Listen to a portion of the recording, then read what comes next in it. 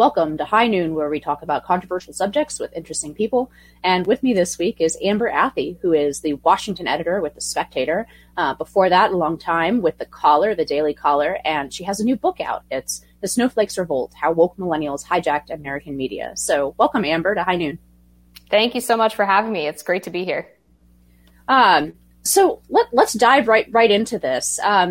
And I think that the thesis of this book is very much generational, right? It's essentially warning of a generational turnover that a lot of people in media, but also in corporations and basically every institution in American life, right, we're just not prepared for. So could you maybe give us a short version of that thesis, and we'll go from there?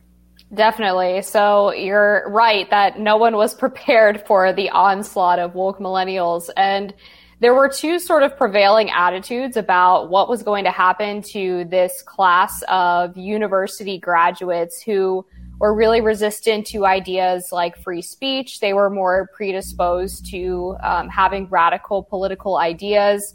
A lot of them were really okay with using violence to get what they wanted. And the left kind of looked at this and said, no big deal. The right is blowing this up to be another culture war issue, and what's happening on campuses really isn't that bad. And then on the right, you had most people saying, as soon as these young millennials hit the real world, they'll moderate, or maybe they'll even become conservative once they see their first paycheck and all of the taxes that are taken out of it. And naturally, that didn't happen. Instead, these millennials actually carried their toxic political ideas and their mob rule tactics that they used on campus into the real world. And as you said, have used them to capture power at major American institutions, whether it's the media, corporations, Hollywood. Some of them have filtered back into academia. And they've, despite being some of the lowest level people on the totem pole in these institutions, have specialized to the point that they've made themselves kind of unfireable and uncancelable, because if you dare to go after them, you could be canceled yourself, or you would be accused of being racist because you're taking down the people who are supposedly fighting bigotry. So you have low to mid-level managers across institutions, and particularly corporations in the media, telling their managers how to run the show. And the managers were totally unprepared for this and have let it all happen. Yeah, there's a bit of sort of a generational dynamic with that as well, right? Where most of, as you say, right, millennials are now just cresting 40, the oldest millennials, right? This is a generation born somewhere between, I think the official numbers are like 1981 through 97, 98, something like that. I think that's right. So you're at the tail end of that generation. Yeah. I'm like in the fat part of the bell curve, the millennial bell curve. There is this real sense that, though, as you note in this book, there are people who formally don't hold hierarchical power in these institutions. They aren't the editor-in-chief, right? They aren't the top people, who tend to be either young boomers or Gen Xers at the top of the pyramid, because they're the ones who are in their 50s, their 60s at the end and peak of their careers. So why is it that the hierarchy has completely broken down? Because as you say, especially in these liberal institutions, like in the media, there has been no dad puts his foot down energy at all, right? Practically. It has been basically to roll over, even though the people causing most of the problems are either straight out of college at this point, they're Zoomers, or they're 5, 6, 7 years, they're towards the midpoint of sort of, you're not entry level anymore, but you're not the top dog in the organization. So I'm asking you, in a free market where supposedly the CEO, what the CEO says goes, or you get fired, why is it that so many of these managers have refused to put their foot down and actually discipline or fire younger staffers who simply don't want to knuckle under to the purpose of journalism in this case? Yeah, I think there's quite a few things that have disincentivized managers from pushing back. One of those things is that these young boomers and older Gen Xers don't really understand the social media marketplace, which is where a lot of these mob rule situations play out. So millennials will pop on Twitter and they will band together with other woke people and create hashtags and cancellation campaigns against brands or even individual people who are supposed to be in charge that they think are doing things incorrectly. So, for example, when the New York Times staffers went against the paper for publishing an op-ed by Tom Cotton about sending in the National Guard to quell riots in the summer of 2020, a bunch of New York Times staffers hopped on Twitter and said in a copy and paste fashion that the New York Times was putting Black staff lives in danger by publishing this op-ed. And if you're someone who's, let's say, 55 years old and you're in charge of a newsroom and you see a dozen to 20 people calling you out on Twitter and getting a bunch of retweets, you're probably going to freak out because you don't really know what that means. And these social media campaigns seem really all-encompassing when it's really just a vocal minority of people. And also, most of the New York Times subscribers, I suspect, are probably not hanging around on Twitter all day to see what Taylor Lorenz is tweeting about.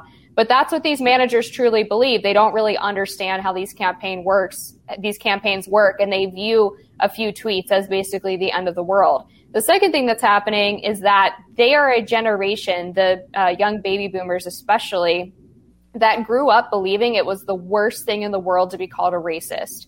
Like, if you were called a racist when you're part of the baby boomer generation or older Gen X, that is like unfathomable to you, that someone would lobby that accusation against you. It's kind of life and career destroying in a way that it's maybe not for millennials and Gen Z, because the term has really lost a lot of its power because it's been used in so many situations where it doesn't apply.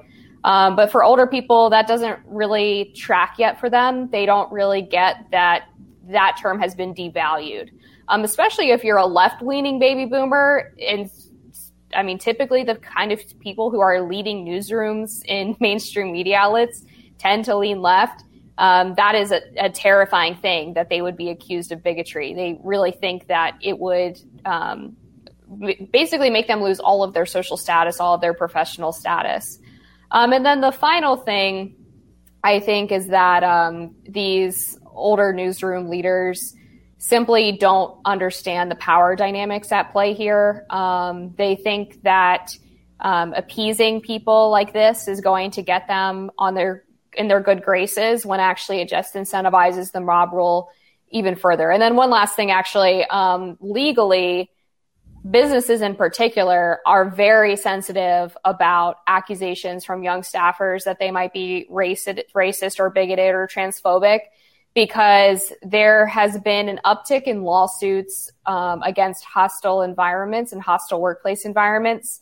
And in order to prove a hostile workplace environment, it doesn't have to be like one really big racist thing happened to you. You can point to microaggression number 1, and then microaggression number 2 happened in the board meeting the following week. And then this person didn't hold the door open for me when I went to the bathroom, so they must be racist. And you can basically cherry pick different incidents that you think prove that you're in a hostile workplace environment. And those can add up to meeting that very low standard that's been established by courts in the past. So I think to some extent, managers are really worried about potential legal action from some of these youngsters. Yeah, I'll get to that in a minute, because, I mean, there's a huge conversation to be had there about, there's of course, there's the famous Caldwell book, Age of Enlightenment, of Entitlement, rather. But I actually hope to have law professor Gail Harriet on soon. We're figuring out when it works for both of us, but I'm really excited to have her on soon to talk about the changes to civil rights law that were made in the 90s that address exactly what you're talking about. Yes. That allowed people to build these kind of hostile workplace environment lawsuits, from, as you say, cherry picking sort of one subjectively offensive incident from several different people, rather than having to prove some kind of sustained objective harassment from a single person that was directly ignored by management. There were certain safeguards before in the law that were taken off in the 90s and not going back to the 60s the way that Caldwell suggests. Although I've heard that Caldwell himself is actually working on a follow-up about the 90s, so I think he realizes this, and so it's just not a critique of him by any means. But do you think there's something deeper going on here? I mean, famously, right, generationally, if we're trading in generational stereotypes here, right, the boomers rejected a kind of hierarchy, the nuclear family, right? This is the the children of the 60s and 70s and the Cultural Revolution. Do you think that type of liberalism has left them defenseless against what are essentially not only their literal children, but their intellectual children as well? Yeah, one of the things that I saw really frequently when I was growing up from other people in my generation was that their parents were really more interested in being their best friend than they were in being their parent. They wanted to be loved and liked by their children, and they didn't ever want to have to say no to them. And that has led to, especially young millennials, I think, having a sense of entitlement, of not even having the mental wherewithal to deal with anything challenging in life. I know that we pick on millennials a lot for the entitlement and snowflake we call them the snowflake generation. We talk about participation trophy culture. But that, kind of falls on the parents, right? Because they were the ones who were kind of wanting their kids to be able to coast through life. I think a big part of it, too, is an overcorrection from maybe what they viewed as overly strict parenting from the greatest generation. So they didn't want to repeat maybe that pattern with their own children. But if you look at the mental health issues that plague the millennial and Gen Z generations, it's really, really disturbing. They have a higher level of depression. They're more likely to have social anxiety. A lot of them express having deep anxieties about climate change. Many of them don't have a higher purpose in their life. They feel listless, like there's no reason for them to even be here. So when they go off to college and they encounter someone saying something that fundamentally opposes their worldview, it really does feel like violence to them. They don't know how to handle it. And so that's why you see these responses of people crying that their mental health is at stake, that you're harming them with your words, that they need safe spaces, trigger warnings. That really is not just a deeply insidious political tactic, but I think it also does stem from just the general psychosis that plagues my generation.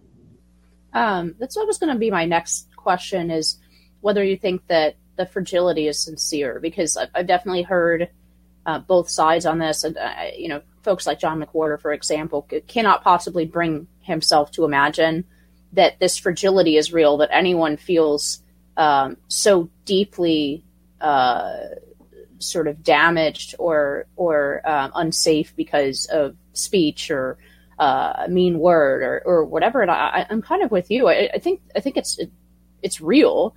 I think the fragility is completely real. And the inability to deal with opposing views or to deal with any number of harsh realities about life, such as the fact that, your sex is your sex, regardless of whether what you would like it to be like, or your body is your body, regardless of what you would like it to be like.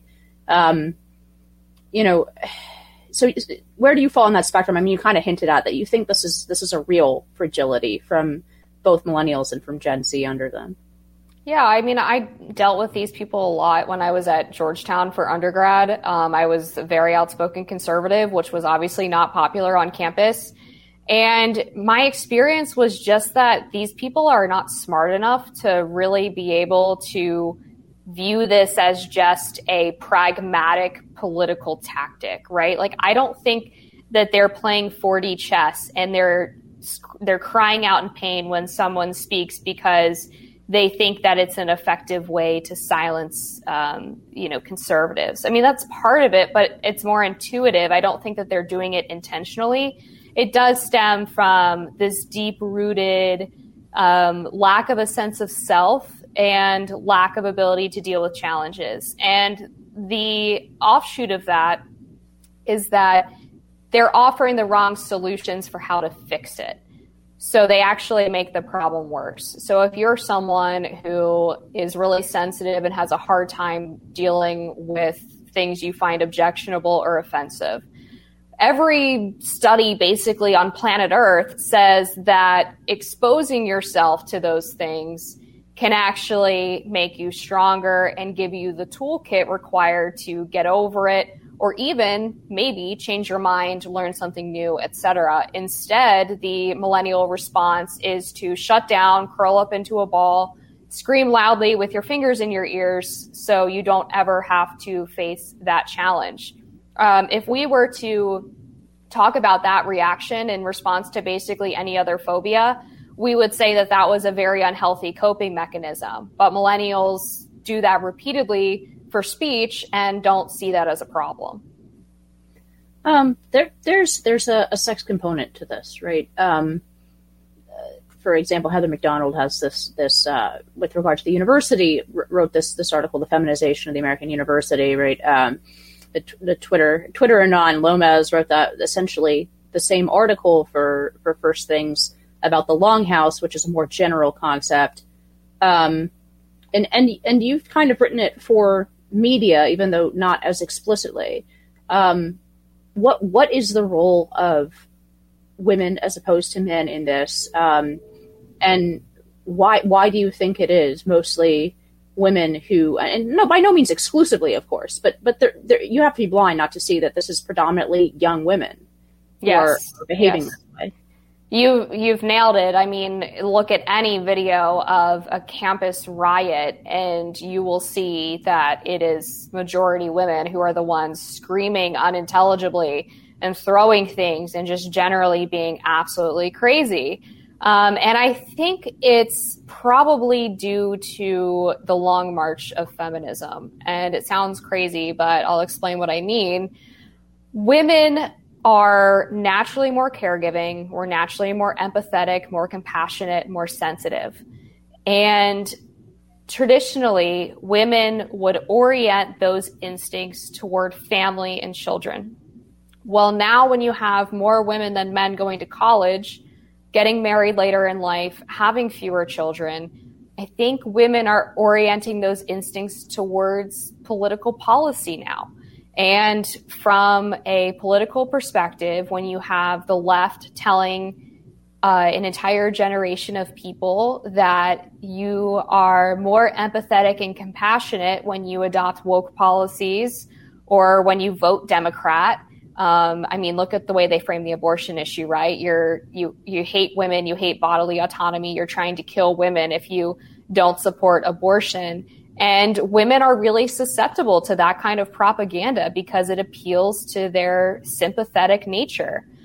So I think when you see those crazy reactions from women on campus, you're seeing them try to tap into that inner biological instinct to take care of people and protect people that they don't even really acknowledge that they have, and don't have anywhere else to put it until they have families. Yeah, I think Anna Kachian has pointed out that this is decidedly not a matriarchy, actually. I mean, that's another word that I hear sort of thrown around, but this is decidedly not a matriarchy. It's particularly women who are disconnected from men in any variety of ways, that they mostly are unmarried, they don't have sons. They increasingly, because of the previous, was my point about this being sort of continuous and defense against the inevitable consequences of 60s liberalism. Oftentimes, most family, there are a lot more both young women and young men, and it shows up in different ways, growing up without continuous access to their father under the same roof.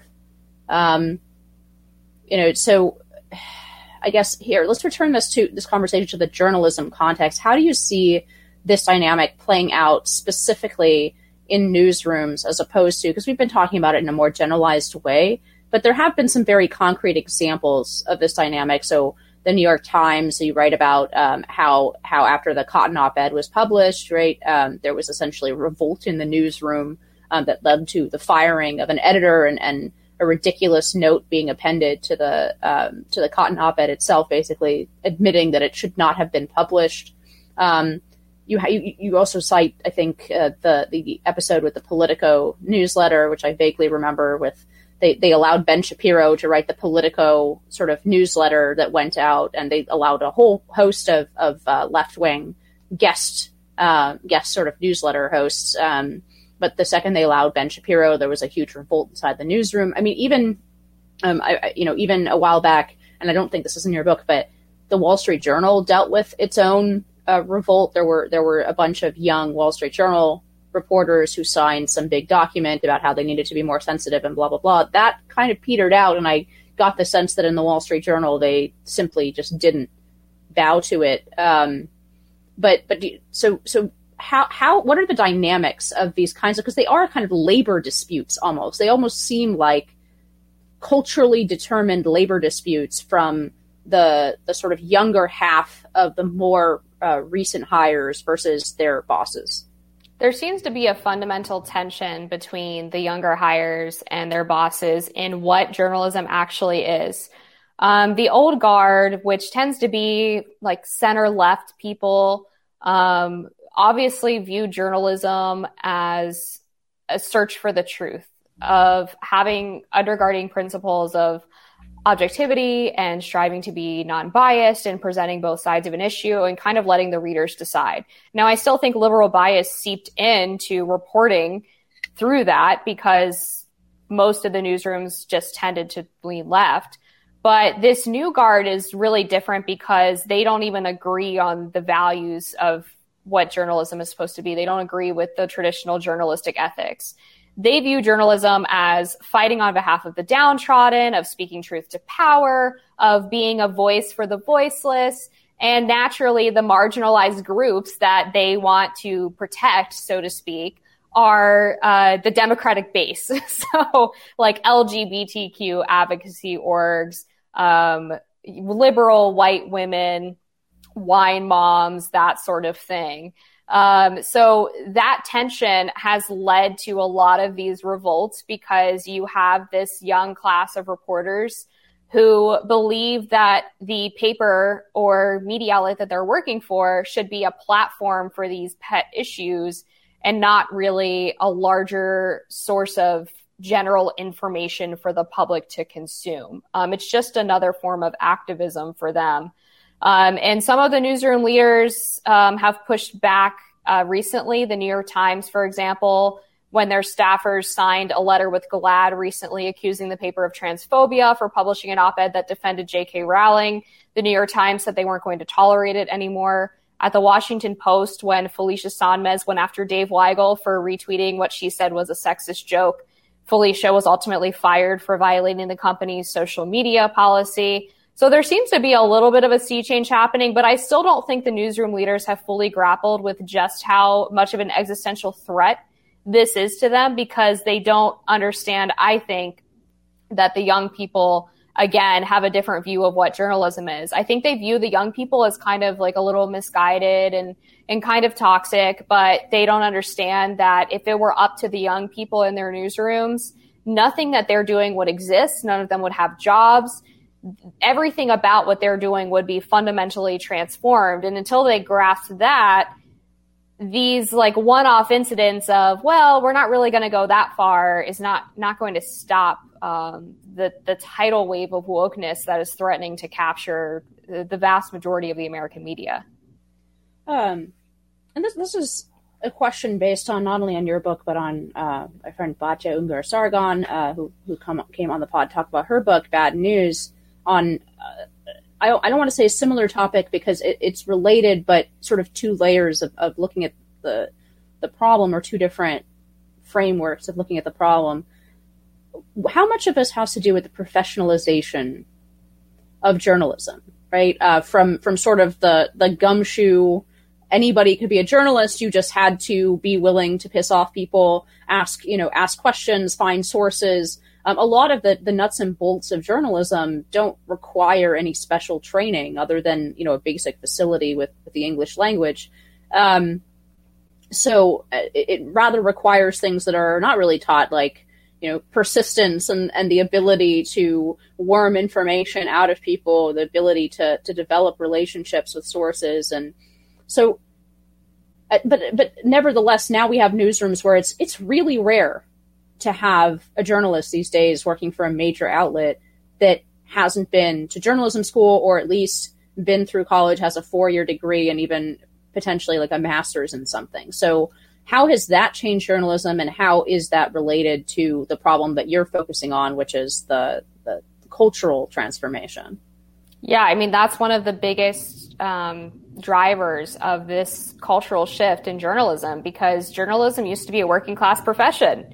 Like you said, anybody could really put on a journalistic hat and carry around a notepad and do some reporting.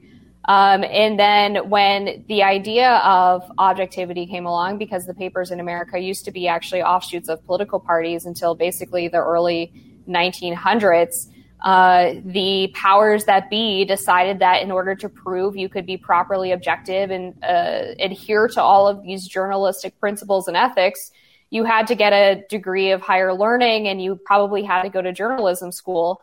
And the major papers in the United States would pretty much only hire people from prestigious universities. Most of the people who are working at the New York Times or the Washington Post are from a liberal, very good liberal arts school. And by good, I mean, highly ranked, or an Ivy League, or Georgetown or something similar. And so you are basically recruiting a whole crop of reporters that agree on pretty much everything. It's created this really damaging echo chamber. You have people who are more likely to have parents who worked in white collar professions, people who are more likely to have grown up in a city, people who are more likely to be liberal, more likely to have a wealthy background, more likely to come from the coast. And you get all of these people into one newsroom that is supposed to be presenting different sides of an issue, and they don't even know what the other side is because they don't interact with anyone who's like that. That's why you see so much disdain for Trump voters and rural Americans more generally from the papers. It's because they fundamentally can't understand that kind of lifestyle, because most of them have never lived it. When I got into journalism, I didn't have any journalism background whatsoever. I had written a couple of opinion pieces for my local paper back in Woodsboro, Maryland. But most of what I learned was on the job training. And I found that when I'm hiring interns or fellows, the people who are actually the worst are the ones who have journalism degrees, because they've been so steeped in this really left-wing orthodoxy in how you're supposed to approach news gathering nowadays, which again is more about believing you have a monopoly on truth if you're a liberal, essentially, and then taking that into your news gathering. The people that have been most successful and most effective in terms of what traditionally we believe journalism to be have been people who come in sort of like unmolded clay and are willing to learn as they go and take feedback from editors. And I mean, that's the way it should be. And one of the things I really loved about the Daily Caller was that they would take on people who were maybe part of the way through their college degree program. And if they did a good job in their summer internship, they would say, drop out of school and come work for us. Like, you don't need to finish. Or they would hire people straight out of high school because they recognize that this professionalism and credentialing process of journalism has led to this really damaging groupthink that has spread across the entire profession and made them susceptible to this invasion of wokeness. Speaking of gatekeeping and the professionalization of journalism as a whole, let's talk about who gets to ask the president questions, right? In some ways, the pinnacle of journalism, right? Getting to ask the president of the United States or his direct representatives questions about how power has been wielded that day, that week, that month, or under that administration. How do people get selected for the White House press pool? I think this will surprise a lot of people who just haven't been adjacent to journalism. When you're first getting access to the White House in order to get a hard pass or some other special permission to go on campus, that comes through the administration, whoever's in charge in the Secret Service. But after that, pretty much every determination of access for reporters is done by the White House Correspondents Association, which is this elected group of bureaucrats who are journalists. And they tend to come naturally from the legacy corporate outlets because they've been there longer. They all are friends with each other.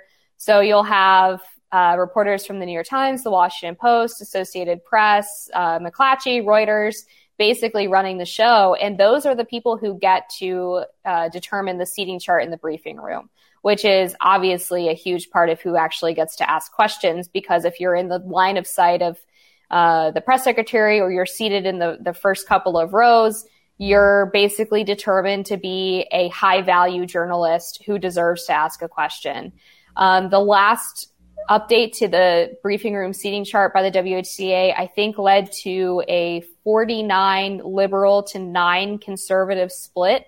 And of those 9 conservative outlets, if you take off things like Fox Business, Wall Street Journal, you basically only have 5 non-corporate conservative media outlets who have permanent seats in the briefing room, and all of their seats are in the last 2 rows.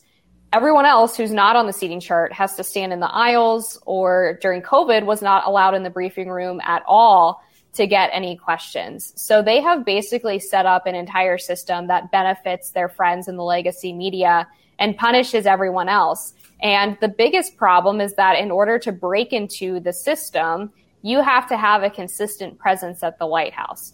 Well, if you are not getting consistent questions in the briefing room, or you're not getting a good setup spot for arrivals and departures when the president is boarding or deboarding Marine One, you have no incentive to be at the White House every day, because you're not producing any original news. You can do your job sitting in your office and probably get more done because you have a formal workspace, which you also don't have at the White House complex. So you basically have to accept that you're going to be bad at your job for probably several years until you can finally get the WHCA to accept you and your outlet into their little club. It's a very perverse relationship, and one that's not conducive to new outlets being able to get any access whatsoever to the president or his staff on a daily basis, and basically assures that the corporate legacy outlets are the ones who are going to be parroting the party line back to the press secretary on a daily basis. What do you think about press secretary for DeSantis, Christina Pushaw's strategy here? Because I can see both sides of this, which is she does not, and when she was governing DeSantis's press strategy, she does not talk to and does not grant access to legacy media outlets. On the very, colorable argument that essentially there's no way to get a fair shake, that it rewards them, that there's this kind of feed loop that's beneficial to the legacy media outlets when Republicans or conservatives go ahead and, for example, leak stories to those outlets, give interviews to those same outlets. That Republican presidents are much more likely to give information or an interview to, the New York Times than they are to the Daily Caller, let's say, or the Spectator or whoever. So she says basically this is a bad strategy, that in fact part of the strategy of building up independent or conservative media outlets has to involve the principals here, the politicians, and those who wield power on behalf of, quote unquote, the right, to actually grant that kind of news-making ability to conservative media. On the flip side, of course, there's the argument that if you get an interview with the New York Times, you are speaking to an audience that is not going to hear anything close to your perspective from anyone else. And that even getting in that, even in a slanted way, even if you're squashed into the final paragraph, that's better than the alternative, because those outlets do retain that kind of mainstream legitimacy. Which side of that argument would you fall on, you think? I fall on Christina's side. Just, seeing it in person as a White House reporter, there were so many instances in the Trump administration where I would go in for a background briefing and I would get stuck with some low-level staffer while across the hall, the New York Times was sitting down with a principal in the administration for the same story. Or I would be working on a story and then the statement goes out to the Washington Post, or all of a sudden there's this huge article with background information from administration officials to legacy outlets. And inevitably what would happen is someone from the Trump comms team, or pretty much any other Republican member on the Hill, for example, come running to conservative and independent media, and they say, look at how unfairly they've treated us. We gave them this story and they've warped it beyond recognition, or they used this part of the interview that was supposed to be off the record and they printed it, or they went and got all these quotes to make us look bad from left-wing activist organizations, and now our message is totally garbled. And my reaction was always like, I'm not your cleanup person, right? Like, I'm not here to be the mop in your kitchen that helps you after you've just made the strategic error of going to an outlet that you knew was going to treat you unfairly. It's like the old parable about picking up the snake and the snake bites you and the snake says, well, you knew I was a snake, when you took me in. That's kind of, I think, what traditionally Republicans have done with the mainstream media. And it drives me crazy, because I think Christina's right about the fact that these people have legitimacy because everyone gives them access. And if you take away from their access, then they no longer have this institutional power that they've traditionally had. There were other instances in the Trump White House where, like, CNN would publish a Russiagate article, and the next day I saw someone from the comm staff coming out into the briefing room and ushering a member of the CNN team back to upper press to give them an interview. It was like, you're just rewarding them for this horribly bad behavior. And I mean, I'm not, I wouldn't say that I'm pro shutting all of them out immediately, but if they prove to you that they are not there for journalistic purposes, if they're there just to take you down or to only present one viewpoint, then that's not a journalistic operation anyway. And no, they shouldn't get access. So what is sort of the future here? Are we going to see a media that strives to return to a certain kind of objectivity, say of the big 3 days, or is the way out through? And by which I mean, we have this generation of folks in legacy media rooms who see their job as you say, primarily to be activists, not to actually do the reporting or cover the truth or to present both sides to the American people of a particular story. Is a solution to that to essentially, because much of conservative media today is opinion, right? And I'm implicating both you and myself in this. Like, well, all we do is offer our opinions, right? Hopefully they're considered opinions, and we're serious about making sure that the underlying facts are in place. But we are opinion. I'm not a journalist. You were a journalist for quite some time. I think now for The Spectator, you more write opinion, right? It's a mix of both. It's sort of the British model. Yeah.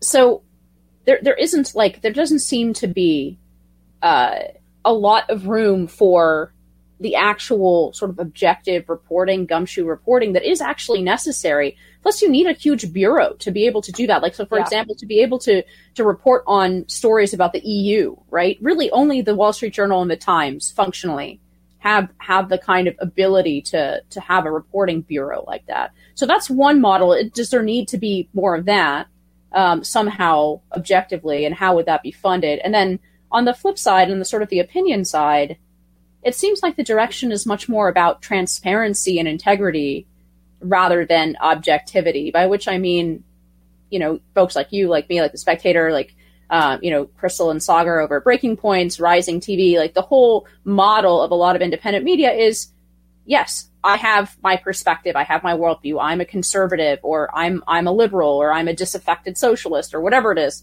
right? But I'm going to do my best to give you the news with integrity, but you're going to know where I come from on this, and I'm not going to hold up a pretense of objectivity that actually covers for how I select stories, what language the newsroom uses, and so on and so forth. I mean, where do you think the future of media actually lies in between, I would say, like, transparency versus objectivity?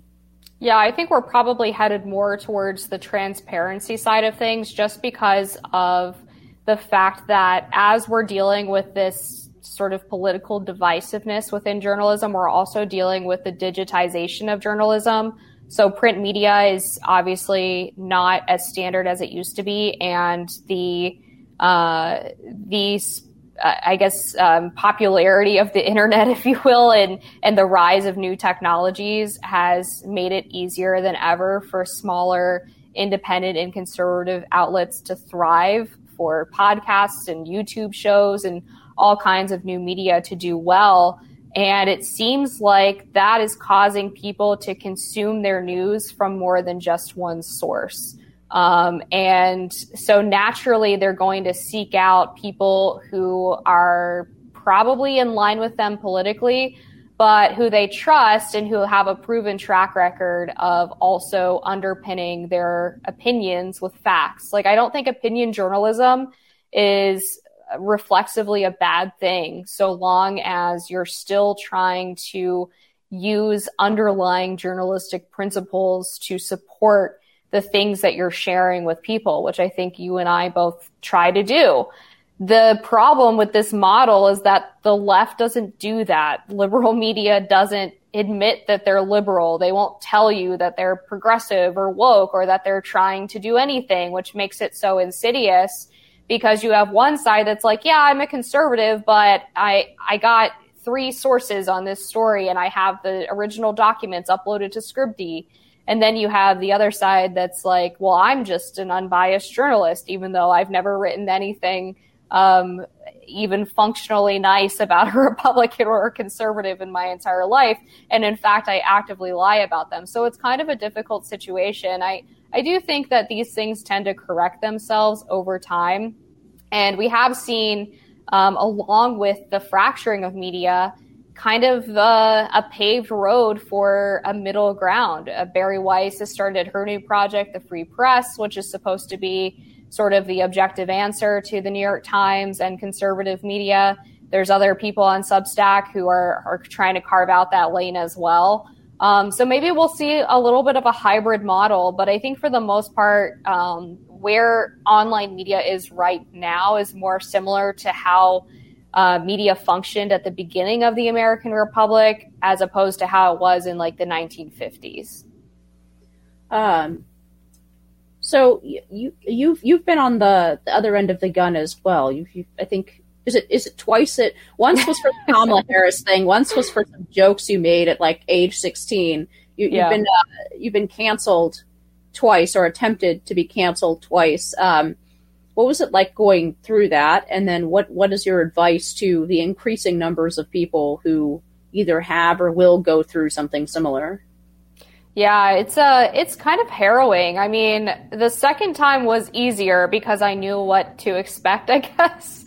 I knew what was coming. The first time was really, really hard. I was very caught off guard by it because, as you mentioned, the tweets that I was canceled for were from when I was in high school, and it was maybe 6 or 7 years after that they were suddenly being used as this weapon to try to ruin my career and ruin my life. And the backlash was really hardcore, and I wasn't ready for it, frankly, and it really messed me up. The second time that I was canceled, I was like, all right, so last time I apologized, which I apologized because I agreed that I didn't like the things that I said when I was in high school. But I learned that the apology kind of made it worse, because the intent of the cancellation attempt was not to get me to feel bad or for me to try to earn forgiveness. It was just to destroy. And the apology basically made me appear weak. And all of the stories in terms of news articles that were written about the incident were not about the tweets themselves. They were about the apology. And that was like their news hook that they used to spread this to more and more people to try to make it even more damaging. So the second time around, I was like, all right, well, I'm certainly not going to apologize. And I mean, that time an apology would have been stupid anyway, because there was nothing wrong with what I said. For the record, it was a joke about Kamala Harris's brown suit at the State of the Union or something. She had it on. Yeah, I said a joke about UPS. Yeah, I said Kamala looks like a UPS employee. What can Brown do for you? Nothing good, apparently. Which, if you're, I think, over the age of maybe 25, you know the UPS slogan. But it turned out that wasn't even really why they were coming after me. It was because I opposed the genital mutilation of children, and was supporting Jeff Younger in Texas, who lost custody of his kid because he wouldn't affirm the child as a girl. So they were kind of using the Kamala tweet as this convenient excuse to go after me. And when I looked back at the first cancellation, I was like, oh my God, it was the same thing. It wasn't actually about my high school tweets. What happened was I was on NRA TV and I was speaking out against anti-Semitism from Ilhan Omar and Rashida Tlaib. And I guess somebody decided that criticizing them was not acceptable. So they sought to use the high school tweets as proof that I was a hypocrite. So they're very dishonest, and the way that they use these things to get rid of people, I've found is there's usually an ulterior motive. So you have to kind of look at the bigger picture if you're being canceled and think, okay, why are they coming after me? What is the bigger reason for this? Because it's not usually just the thing that you said. There's usually something else motivating it. And if you can get to that, then it makes it a little bit easier to figure out exactly how to maneuver. But it's also hard because I have a platform, right? So when I was canceled the second time, I was fired from my radio show at WMAL. And I was able to get media hits on Tucker Carlson, and I was able to go on Inside Edition and all of these mega platforms and tell my story and show that what the radio station had done was wrong and talk about how dishonest the cancellation attempt was. But if you're not someone who has that, if you're just a regular Joe and people are coming after you, you have to make a different calculation. You have to decide what's worth it to you. You have to decide if you can support your family if you lose your job. You have to decide, what is the opportunity that your employer is giving you? Are they saying if you apologize, we'll keep you on? You kind of have to be a lot more careful and make these sort of split-second decisions about your livelihood, and that's really hard. So I'm always reluctant to give advice to people like that because I was very lucky in my situation that I was able to turn this into something kind of positive for me and into new opportunities. Yeah, I'm very sensitive to that as well when I talk about this subject generally on this podcast and elsewhere. Is there is a real privilege involved in being able to speak freely these days, and actually have it be tied to your reputation as a writer, a public speaker, whatever it is, and most people don't have that. I'm very, very cognizant of it, but I do think that Roger said it best when I had him on. He said, not everything has to be a red line. There's plenty of room for putting food on the table for your family and making that the first priority. It's not a condemnation of everyone who doesn't speak out, but you better figure out what your red line is. Because eventually you're more than likely going to be asked to cross it.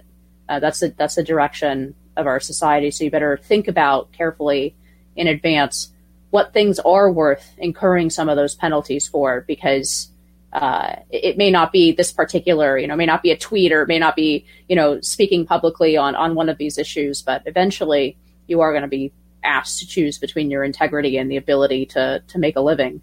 That's the direction, unfortunately, that we're going. So that's a really good perspective. And if I could jump in there, one of the things that really bothered me in retrospect about the Kamala tweet and the firing by WMAL was I was grappling with that red line myself because WMAL had a vaccine mandate. And I was really resistant to getting vaccinated. I ended up getting the Johnson & Johnson because I thought, it must be better than the 2-shot mRNA. I don't know. And I was really torn about it for several months. And, 6 months later, I was canned over a tweet. And I looked back and I thought, man, I really should have stuck to my guns on that vaccine issue and told them to pound sand because clearly they didn't value me anyway. So it was a good lesson for me in feeling like if you're erring on that line, there's probably a pretty good reason, and to maybe follow your heart on those kind of issues. Yeah, it's going to be a different calculation for everybody. And I have, as you said too, right? We have a lot of advantages in being able to speak publicly like this that other people don't. And we're both very, very cognizant of that. But I do think that everyone has to think about at what point, what lines they're willing to cross, because unfortunately that's the direction that we're going. Amber, thank you so much for coming on High Noon. You can find Amber's work, under Amber Athey. She's the Washington editor with The Spectator, so you can find her work with The Spectator there. Her new book is The Snowflakes Revolt, How Woke Millennials Hijacked American Media, and covers much of what we discussed today in more detail about how these what I would call the cultural inquisition has hit America's newsrooms and how they've reacted to that. Amber, thank you so much for coming on. Thank you, Inez. And thank you to our listeners. High Noon with Inez Stepman is a production of the Independent Women's Forum. As always, you can send comments and questions to inez.stepman@iwf.org. Please help us out by hitting the subscribe button and leaving us a comment or review on Apple Podcasts, Acast, Google Play, YouTube, or iwf.org. Be brave, and we'll see you next time on High Noon.